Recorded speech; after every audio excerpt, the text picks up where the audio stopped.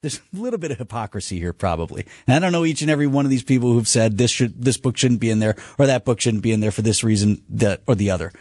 But I bet you 9 out of 10 of them, if not 10 out of 10, have put in the hands of their children who are teenagers, maybe as young as 6th grade, the most powerful human communications device ever created, where you have access to everything that has ever been said, written, or done in the history of humankind, good, bad, or otherwise. But we can't have this book in the library that your kid probably doesn't even know is there. Live from the Annex Wealth Management Studios, this is Wisconsin's Morning News. Here's your host, Vince Vitrano.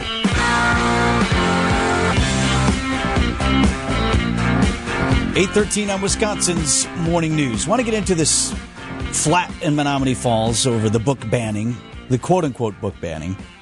School district will meet tonight. There's a school board meeting. School district under fire from some for a newly released list of books being tossed out of the high school library. So that meeting is 6:30 tonight in Menominee Falls. I'm going to offer a few thoughts on that. It's 33 titles that are being removed from the Menominee Falls library.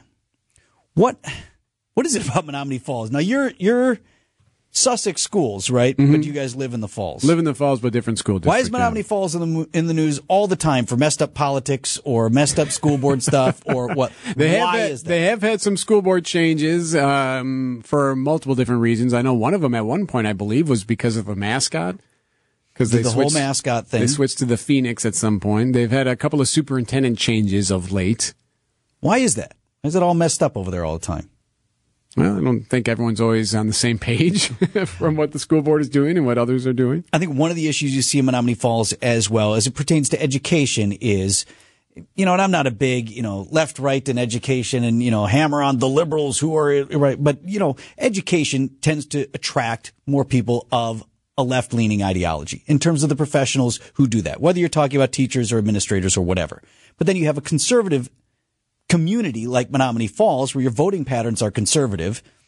And so you're going to have a heave-ho back and forth with school maybe more than other things because of just that natural collision of political ideology. Mm-hmm. Okay. So I think maybe that's an explanation for why so often when issues about schools come to the fore, it's out of Menominee Falls because you have just sort of that natural clash. Okay. All right. I'll give you that. I don't know that I'm going to debate. I haven't read any of the 33 books that are on this list of books that were suddenly removed from the library at the high school in Menominee Falls. I think people can have differing ideas over whether this book is appropriate or that book is appropriate. I don't know that I've read any of the titles. I scanned them. Some I'm familiar with. Handmaid's Tale is in there. I watched the whole series. I didn't read the book. Okay. Wicked is in there. Is that as in Wicked the musical? I will have to check it out and that find book out. was so hard to get through. I did read it, but it was so hard to read. So maybe it was banned because it was boring. That could be. That could very well be. It was very difficult. Right. It was not the musical. Yeah, so not to debate each and every title or whatever. People can decide amongst themselves whether or not those titles are appropriate. But a couple of things that I want to offer here. I'm a little bit uncomfortable with the book banning, what we say, quote unquote, book banning. Because that has a automatically, loaded terminology, negative connotation, right? It's sort of almost meant to conjure up like the bonfires. We're not book burning, but we're book banning, and it's pretty close. I mean, they haven't lit the bonfires in Menominee Falls yet. I mean, isn't it the school district's job, or any library, to determine what material, there's a line somewhere, right? What materials go in the library and what materials don't. And again, without regard for whether or not you believe any of these titles are on one side or another, they should decide some things are allowed and some things aren't. So those which are not allowed in the library, I suppose, are quote unquote banned, but it's deliberately meant to sort of stoke emotion. They're banning books. Well, shouldn't they review where that line is and whether or not these items are on the right side of that line? Now, some of these, I believe, have been part of curriculums in the past. Some of them have been nationally or internationally renowned. Sure. And I think you can both agree that the district has a right to do this, but also agree that they're wrong on individual titles. I think both of those things can coexist. My thing is just, okay, if you have one criterion for whether or not something ought to be in a library, and that is it was once put on paper and then bound, Thus, it is a book. No, that's not fair. Well, okay. So then if that's not fair, then somewhere there's a line and someone draws the line. I don't have a book there. It's not like I just found one up. Hey, guys, can you throw mine in there? Okay, so then if you did, and they said, oh, look, we're not putting this in the library, is your book banned? Eric Bilstead's book was banned. Well, no, it's just not allowed in the library. So it's the same thing, but it's semantics. It's just not offered at the library. Different than allowed. Obviously, you can bring a book anywhere. Sure, and that's the other part of it. So, somewhat in defense of the school district here, they have a process that they go through, and some things are going to be in the library and some things aren't. And that doesn't necessarily mean that it's brown shirts burning books. It may be they looked at these things, they have criteria that are set out, and the district is the one that should decide what goes in its library and what doesn't. On the flip side, in the Wonky Journal Sentinel article that came out, I think this started to break Friday, right, is when they did it. Yep, late last week. There's been some coverage from TMJ4. We've had some coverage here, right up on the Journal Sentinel article. It was at least half a dozen times that something to the effect of, it's not clear this, they haven't said that, and I don't much care to hear that or read that. If you have a process. You want more transparency? If you're a public entity, right, decisions ought to be fully transparent, and it shouldn't be unclear as to why you've done something. Now, some of that hopefully will get cleared up tonight. But you got to have people out there who are explaining their process for this. And if there are concerns that your process wasn't appropriately followed or that your guidelines weren't appropriately followed, that's fair for people to judge and question. And it should be. You're a public entity. So I'll kind of defend the people who are concerned about this to that extent. All right, now I'm going to push back on them. Okay. I'm going to push back on those who are calling for books to be removed. Okay. There's a little bit of hypocrisy here, probably. And I don't know each and every one of these people who've said this book shouldn't be in there or that book shouldn't be in there for this reason or the other. But I bet you 9 out of 10 of them, if not 10 out of 10, have put in the hands of their children who are teenagers, maybe as young as 6th grade, the most powerful human communications device ever created, where you have access to everything that has ever been said, written, or done in the history of humankind, good, bad, or otherwise. But we can't have this book in the library that your kid probably doesn't even know is there. I mean, let's check ourselves here for a moment. Oh, this is an outrage. This book with some salacious things in it is in the school library. Meanwhile, your kid's walking around with an iPhone, right? Looking at TikTok. You want porn? It's in there. You want terrorist stuff? It's in there. You want anti-religious? You want religious? It's all in there. It's all in the phone that you gave to them and pay for. So would love everybody to just power down a little bit. It's right for the school district to set standards of what goes in their library. There should be a public conversation about that, and people should weigh in. But you elect a school board to make these types of decisions. And so they've made these decisions. I don't have any faith that that's the school board meeting tonight is not going to be a bunch of yelling. Yeah, that's what I'm afraid of, too. And pointing. Oftentimes, there's a lot of pomp and pageantry at these types of events where it's a lot of people, and emotions are high, and I'm not suggesting that people aren't allowed to have emotions that are running high, but that's what I'm afraid of. It's going to be a lot of cameras there. Yeah. There's going to be a lot of spotlights on and a lot of attention, which will ramp up the energy, if you will. And ultimately, given what I just said about where all the things that we have access to in our phones, plus the fact that any of these titles are available at the public library, you can check them out. Whatever. Yeah, right. You can check them out. Bring them. No one said you can't read it. So given all of that, is this even that consequential? Regardless of which side you're on. If your kids want to read these books, let them read every damn one of them on the list. Go ahead. Here's the list. You know which ones are full of salacious detail now. Go ahead. Let them check them out. Or not. I don't know. And in terms of which ones make the list, my approach to speech is generally more liberal than most. And I don't mean politically. I just mean I'm in favor of more speech as opposed to less. Yeah. So I would probably go down this list and find all of them fine. But maybe you wouldn't, or maybe somebody else wouldn't. So y'all debate it out in Menominee Falls, but either way, let's just realize that this is not overly consequential. 8:21 on Wisconsin's Morning News.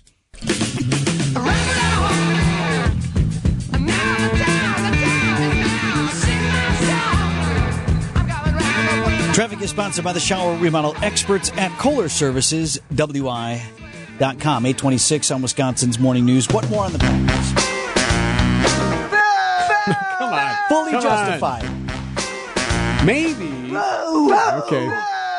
Fully justified. Maybe you're spoiled. Maybe that's the issue. Absolutely I am. We are. Packers fans are. We've had a great run here.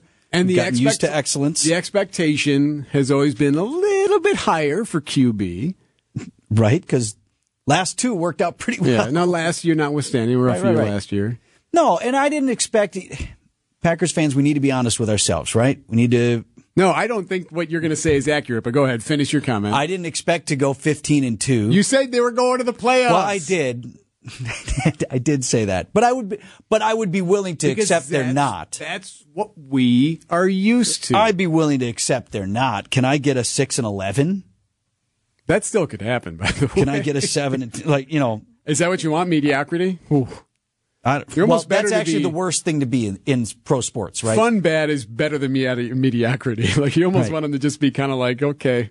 You raised a really important point, actually. You either want to be really good or really bad. In the middle, not so good. It's easier to bounce back to good if you're really bad. I'm not suggesting they should get the lose draft out picks and all those other things, right? I just thought we were better. A mediocre season, a somewhere around 500 would have been acceptable with signs of growth. And in fairness to what Tausch was talking about at the top of the hour, and we're not seeing it now, but there's still plenty of time for this team to grow and to show us something. And in terms of whether or not I'm going to start calling for the firing of Matt LaFleur and fire this guy and fire that. Nobody cares. First of all, yes, nobody cares. Secondly, look, it's a 17-game season. The staff has a right to be judged on the body of their work through that season. So at what point do you change your schedule on Sunday? Yeah, see, you raised another good point. We're coming up on a point where Packers fans are going to stop caring about the team for this season. Not forever and ever, and not say like they won't pay attention, but like, right, are you going to build your Sunday around watching this? Yeah. That was not joyful. Hours go by. It actually didn't hurt. Enjoy that. No, it did. It hurt. You're right. My wife was home. She didn't even make the whole rest of the game. She was like, I don't need this, and I don't need to listen to you. Right. Yeah, I was going to say, you at least my daughter hung in with me. We watched the whole thing together. So, but that's not enjoyable. Right. You do get to a point of that's not fun. You'll watch every game, though. Yeah. You won't. I will. You'll continue to keep your Sunday the way it is. But I am curious what the average fan will end up doing because they keep losing. Lose against the Vikings, then what? Then we're, 2-5? They're not. Here's my problem, though. What were the Broncos? 1-4 going in? They're a lousy team. The Raiders are a lousy team. We're losing to bad teams. We're not mediocre. We're bad. Yeah. And there's no reason to be bad. We weren't even as close to beating this team as it appeared in the end. Everybody's focused on that last interception, which was underthrown into double coverage again. Could have had the lead had he made that field goal. Or could have not scored either of those touchdowns. That first touchdown also was underthrown into double coverage and probably was an interception. But again, this is probably was an interception. The second one was a ricochet. That's right. And should have been dropped. But this is what a young developing quarterback is. I'm not going to put it all on him either, right? Hasn't had much help in the play calling department. But as much as receivers running the same way and going to the same place, looking at each other at the end of like, oh, dude, I thought you were right. Oh, my bad. Right. And as much as we've complained about Joe Barry and his defense, I mean, good enough. Could be better. Yeah. Don't like some of the things they're doing. Yeah. Don't like some of the matchups our guys end up in. Okay. All good. But 9 points, they were threatening to score 6 and all of those, right? So bent a little bit there, but didn't break. So all the focus there. Also, your defense is a lot better when they're not on the field the entire first half. 3 and out, 3 and out. We should be better than that. You want to say to me, like, I did think some of the promise that we saw early on indicated to me, like, this actually could be a playoff team, a 6 seed, like a low tier, slid in there because everybody else around them was bad too. But go ahead. But had they not reached that echelon, I wouldn't have cracked on them for it. What you want to do is see a team that when they lose, they're still like, you're still like, okay, way to work for it though. You earned, it wasn't the best game, but you showed promise. There were some good things. A couple of things in there to hang your hat on, right? There you go. That's a good way of My hat's on the floor. Nothing to hang it on. There is no hat. And there's nothing. I don't even have a hat this morning.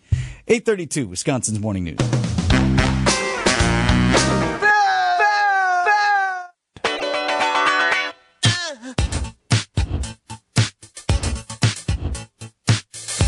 19 minutes before 9 o'clock on Wisconsin's Morning News. So there's this huge event that takes place in New York. It's called Bagel Fest. Now, everyone who knows anything about anything knows that New York makes some pretty good bagels, right? Kind of known for it, right? Yeah, it's what they're known for, among the many things. Like a good bagel. Yeah, New York makes the best ones. That's what people say. Then you got your New York friends. That's what they say, and you're like, anyway, whatever. You know what you forget when bagels get brought into the office? You forget that they're better toasted. Because you just kind of got used to, like, oh, just grab it, put the stuff, you know. Yeah.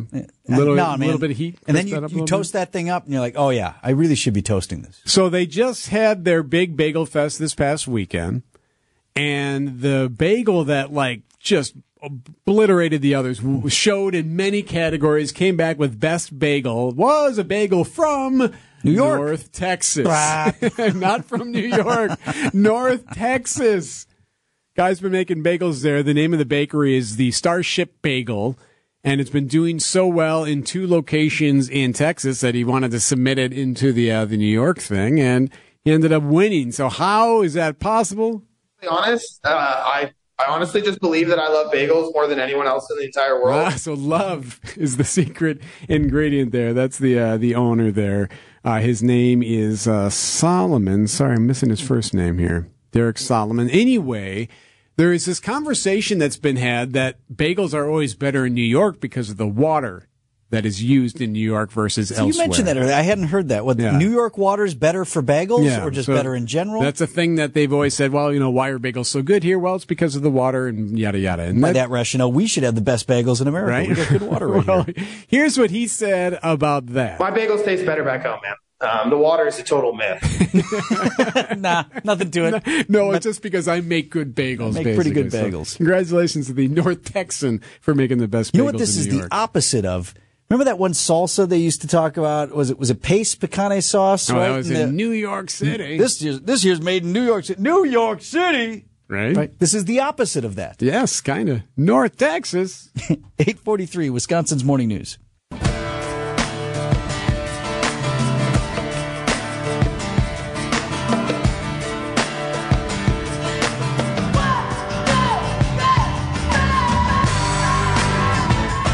Lots to get through here before we get to Scafidi on what's happening in the Middle East and here at home in politics this morning. New calls, some from actually within Israel now, to further delay the ground assault on Gaza.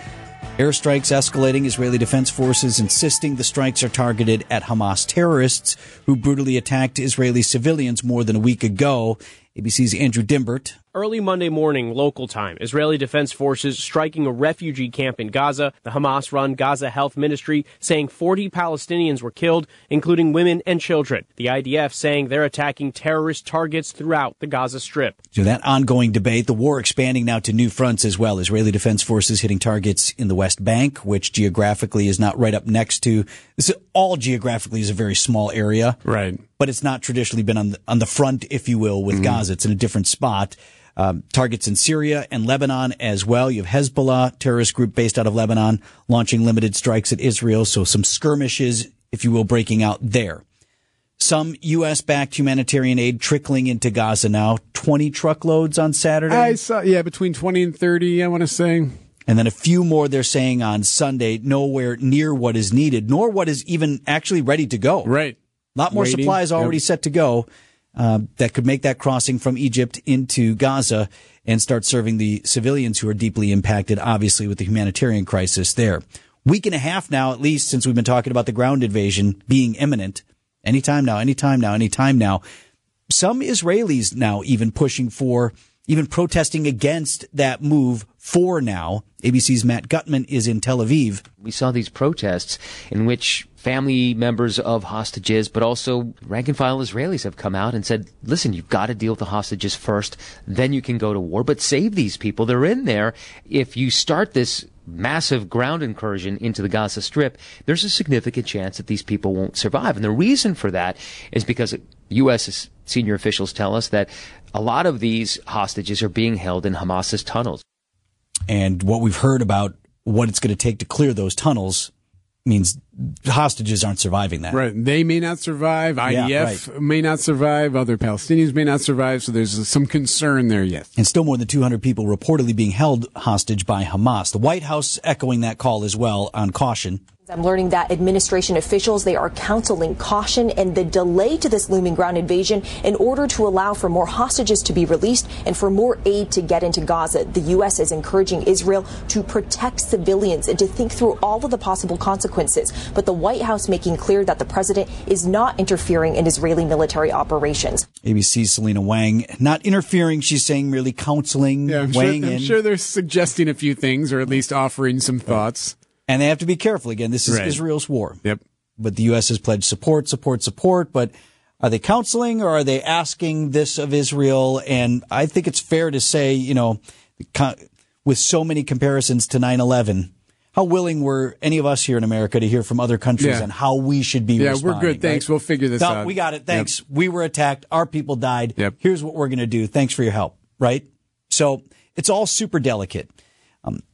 On the might be interfering front, not because anyone is listening to them, but simply because they're in the way, more members of Congress are in Israel today. Bipartisan delegation from the U.S. Senate. A couple of names you would know. Republican Lindsey Graham is there. Democrat Cory Booker is there. I'd read actually that this was a previously planned trip to the region, but still not a big fan. Seems unnecessary. Right? Let President visit? Okay. Secretary of Defense, okay. Secretary of State, all have been there. Okay, these are your key players and should be there for support and what did we say? Counsel? Right, yes. Whatever else. But these are, right. These guys running around just getting in the way in this war zone. I just can't imagine anyone over there cares to or needs to hear from Senator Graham or Senator Booker. I'm not sure what they're going to say that is going to help Israelis right now. Right. They're fighting a war, and here they're supposed to run around and entertain you lot so you can take your pictures. Right, yeah. And issue your press releases. Facebook. Right. And not in that group, just kind of on his own here. Congressman of Wisconsin, Derek Van Orden, Wisconsin guy, Republican from the La Crosse area. He's there, too, like on his own singular mission, described it to the Milwaukee Journal-Sentinel as a fact-finding mission. I'm at the Holocaust Museum in Jerusalem right now, and behind me is the Pillar of Heroism. It celebrates the folks that fought against the Nazis, and I would encourage every Israeli to come here today. So that's where Wisconsin. All right, everybody. Hey, random congressman from America's here saying you should come by today. All right, make sure you do that. That is from Congressman Van Orden's X account, posting prodigiously to social media the people that he's met and sites he's visited. What facts is he finding? Well, in fairness, it looks everybody who's in the pictures appears to have welcomed him. So it's not like they're trying to throw him out. I'm sure they appreciate the well wishes, but I guess my thought is, isn't there something very important happening on Capitol Hill that needs to be figured out yet? Exactly. Where every Republican vote in particular counts. They're trying to elect a new speaker. And honestly, if I were the Israeli people, I'd say, thank you, Congressman. But you know how you can help us? You want to help? Get your ass back to Washington here and put a new Speaker of the House in place so you can pass this $100 billion aid package that the president has proposed. You can't do that until they have a speaker, and he's not there for that vote or for the deliberations. On that front, now a full scrum of folks running for speaker. As many as 9 Republicans said to be considering a run for the job now. After both Congressman Steve Scalise and Congressman of Ohio Jim Jordan failed to get enough votes. I've been asking, why not bow tie guy? Remember we've talked a lot about him? Patrick McHenry. Yeah, Speaker pro tem right now. So I've been asking, why aren't they putting this guy up? He seems like to be sort of a no-frills solution. He's not loved by this group, not loved by that, not hated by anyone, really. Is he too mainstream, McCarthy guy? So I've been asked, why not this guy? Why not this guy? ABC's Rachel Scott says they asked him, he doesn't want it. We chased after him and we asked him if he wants this job. And he said he has no intentions on running. He doesn't want to go anywhere near this right now. Nope, no thank you. I don't want this mess. That's what Congressman Ryan said once a long time ago, too. But hey, not for nothing, and this sounds corny, but honestly, like if, and maybe they couldn't, but if it were somehow made known to Congressman McHenry that, look, we could coalesce around you and you could maybe bridge this gap. And I don't know that he could, but Paul Ryan was approached like that. And I think as a patriot, he said, I'm being called to do this. And this is important. And if me making this personal sacrifice, because I do believe there are some people that don't want that job, and maybe he's earnest in that. But, if it's a matter of personal sacrifice here, your nation needs you to step up. Like, I think that would be a patriotic thing. Don't know if that's the case here with McHenry. I feel like it was for Wisconsin's Paul Ryan. So who's up?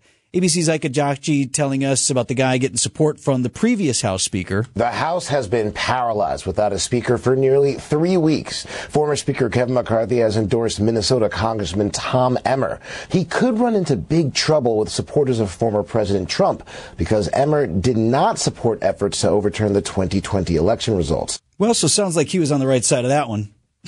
Like that's going to be the disqualifier, right. But that tells you about the fractious caucus that the Republicans are. What did you see in terms of timeline today? They're going to meet today to discuss things. It sounds like as of now, things can always change. As of now, we're hearing that tomorrow would be a secret ballot. So that then would tell you who the leader is. And then you'd wonder if they'd try to get to the floor to vote that person in. But can that make it to 217? That would be the next question. Or are we going to run into the same issue? 8:55 on Wisconsin's Morning News.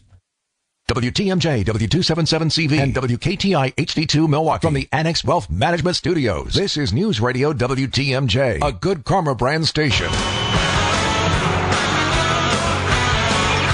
WTMJ forecast sponsored by Dave Drake Camp Heating, where your comfort is their family's tradition.